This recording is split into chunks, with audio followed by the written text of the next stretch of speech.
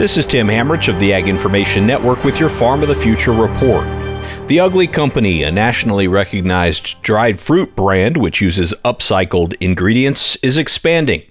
Founder Ben Moore says the business, which started out as just a farm and trucking company, is now taking their fruit processing in-house. By next spring, everything we produce will be completely done in-house. And I decided to make that investment because there was two real concerns for me with the existing options. The number one thing was product capacity. So the ability to produce and scale this brand, that's been kind of our Achilles heel as a brand so far, is we can't process and produce enough fruit to really grow, to put the full force behind this brand and to grow it. So there's just a bottleneck, and the tunnel's devoted to dry fruit at the quality that I need.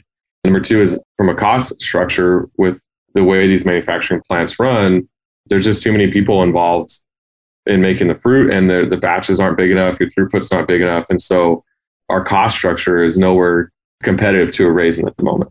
And really that ends up affecting the grower. We lose all the value for what that we could be paid to the grower in inefficient manufacturing, essentially.